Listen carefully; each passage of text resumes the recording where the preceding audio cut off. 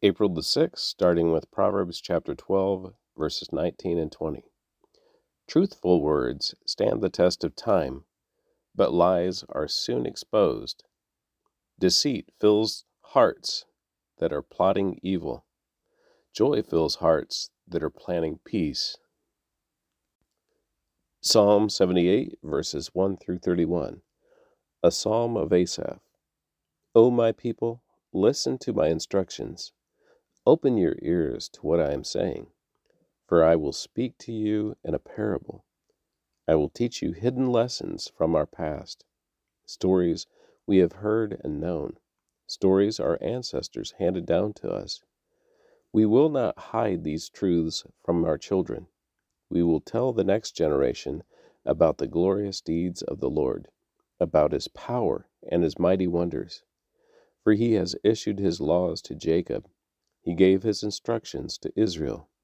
He commanded our ancestors to teach them to their children, so the next generation might know them, even the children not yet born, and they will in turn, will teach their own children.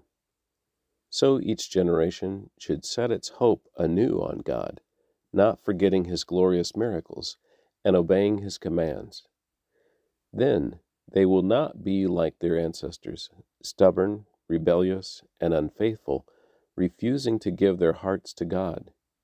The warriors of Ephraim, though armed with bows, turned their backs and fled on the day of battle. They did not keep God's covenant and refused to live by his instructions. They forgot what he had done, the great wonders he had shown them, the miracles he did for their ancestors on the plain of Zoan in the land of Egypt. For he divided the sea and led them through, making the waters stand up like walls. In the daytime he led them by a cloud, and all night by a pillar of fire. He split open rocks in the wilderness to give them water as from a gushing spring. He made streams pour from the rock, making the waters flow down like a river. Yet they kept on sinning against him, rebelling against the Most High in the desert. They stubbornly tested God in their hearts, demanding the foods they craved. Then they even spoke against God himself, saying, God can't give us food in the wilderness. Yes, he can strike a rock so water gushes out, but he can't give his people bread and meat. When the Lord heard them, he was furious. The fire of his wrath burned against Jacob. Yes, his anger rose against Israel, for they did not believe God or trust him to care for them. But he commanded the skies to open. He opened the doors of heaven. He rained down manna for them to eat. He gave them bread from heaven. They ate the food of angels. God gave them all they could hold. He released the east wind in the heavens and guided the south wind by his mighty power. He rained down meat as thick as dust, birds as plentiful as the sand on the seashore. He caused the birds to fall within their camp and all around their tents. The people ate their fill. He gave them what they craved. But before they satisfied their craving, while the meat was yet in their mouths, the anger of God rose against them, and he killed their strongest men.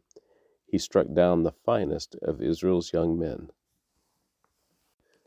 Luke chapter 11, verses 37 through chapter 12, verse 7. As Jesus was speaking, one of the Pharisees invited him home for a meal. So he went in and took his place at the table.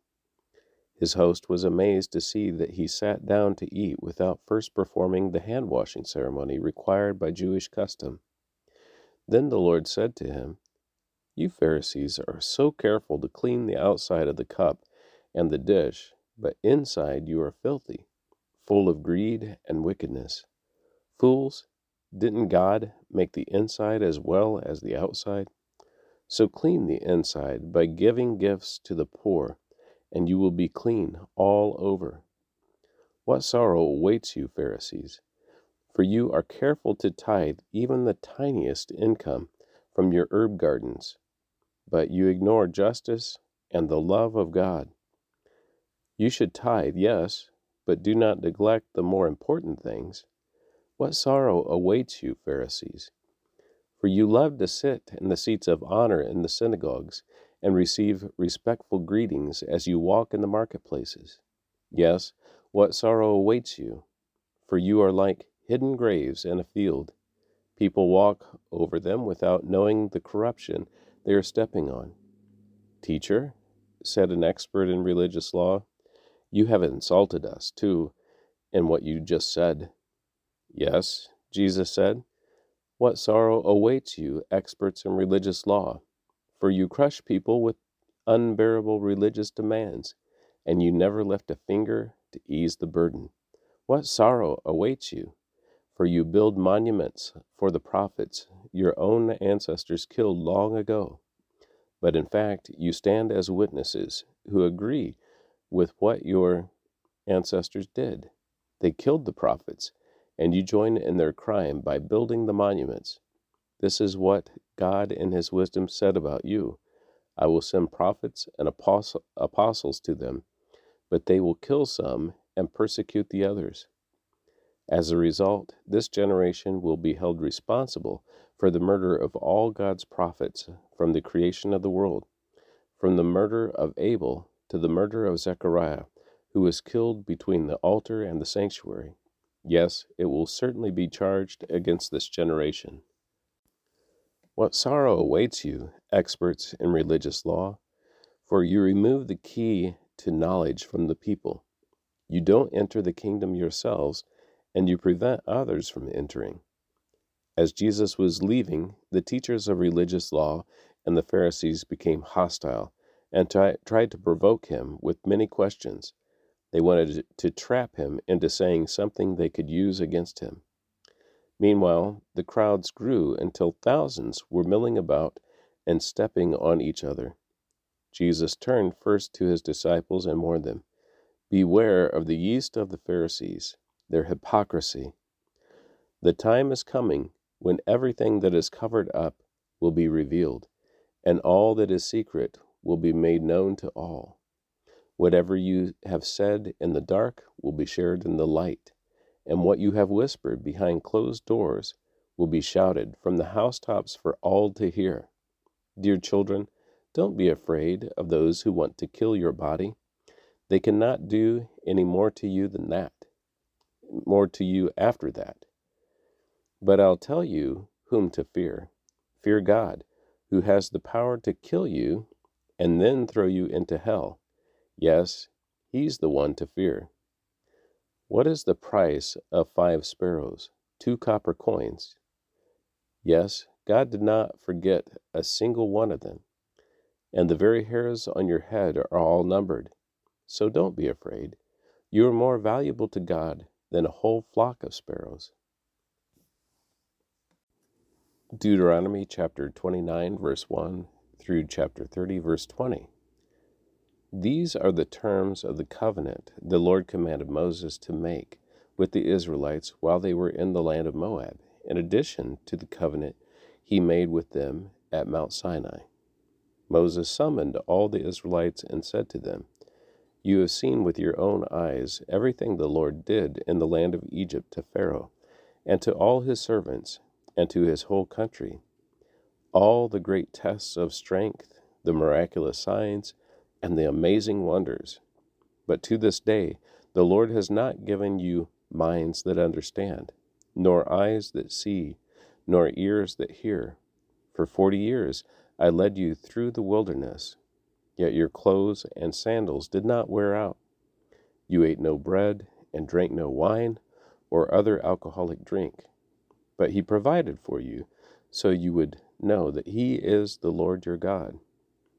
When we came here, King Sihon of Heshbon and King Og of Bashan came out to fight against us, but we defeated them. We took their land and gave it to the tribes of Reuben and Gad, and to the half-tribe of Manasseh as their grant of land. Therefore, obey the terms of this covenant, so that you will prosper in everything you do. All of you, tribal leaders, elders, officers, and all the men of Israel are standing today in the presence of the Lord your God.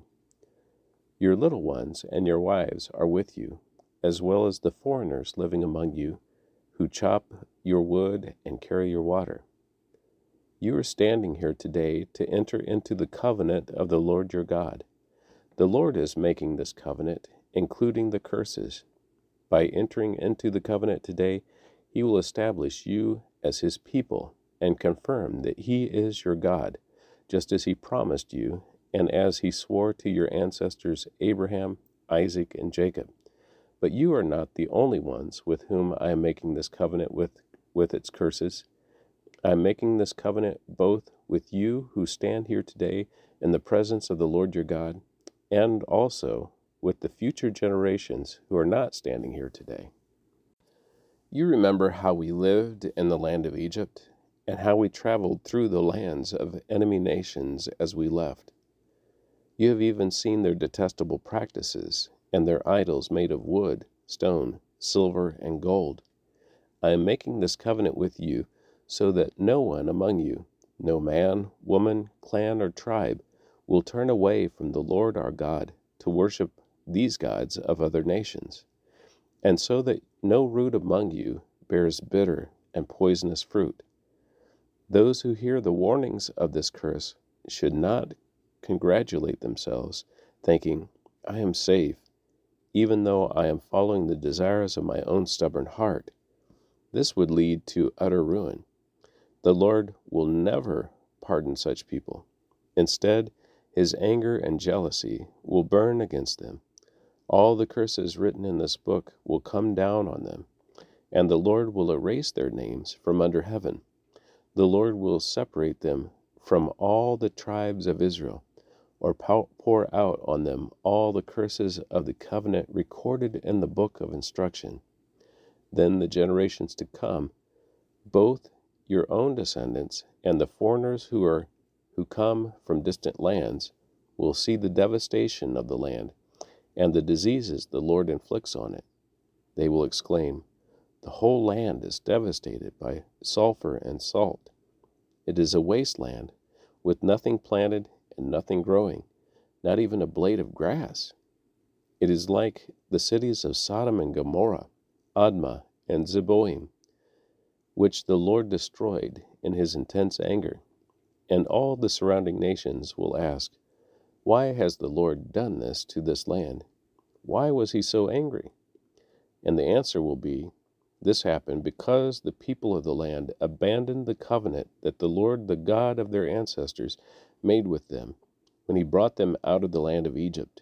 Instead, they turned away to serve and worship gods they had not known before, gods that were not from the Lord. That is why the Lord's anger has burned against this land, bringing down on it every curse recorded in this book. In great anger and fury, the Lord uprooted His people and their land and banished them to another land where they still live today. The Lord our God has secrets known to no one.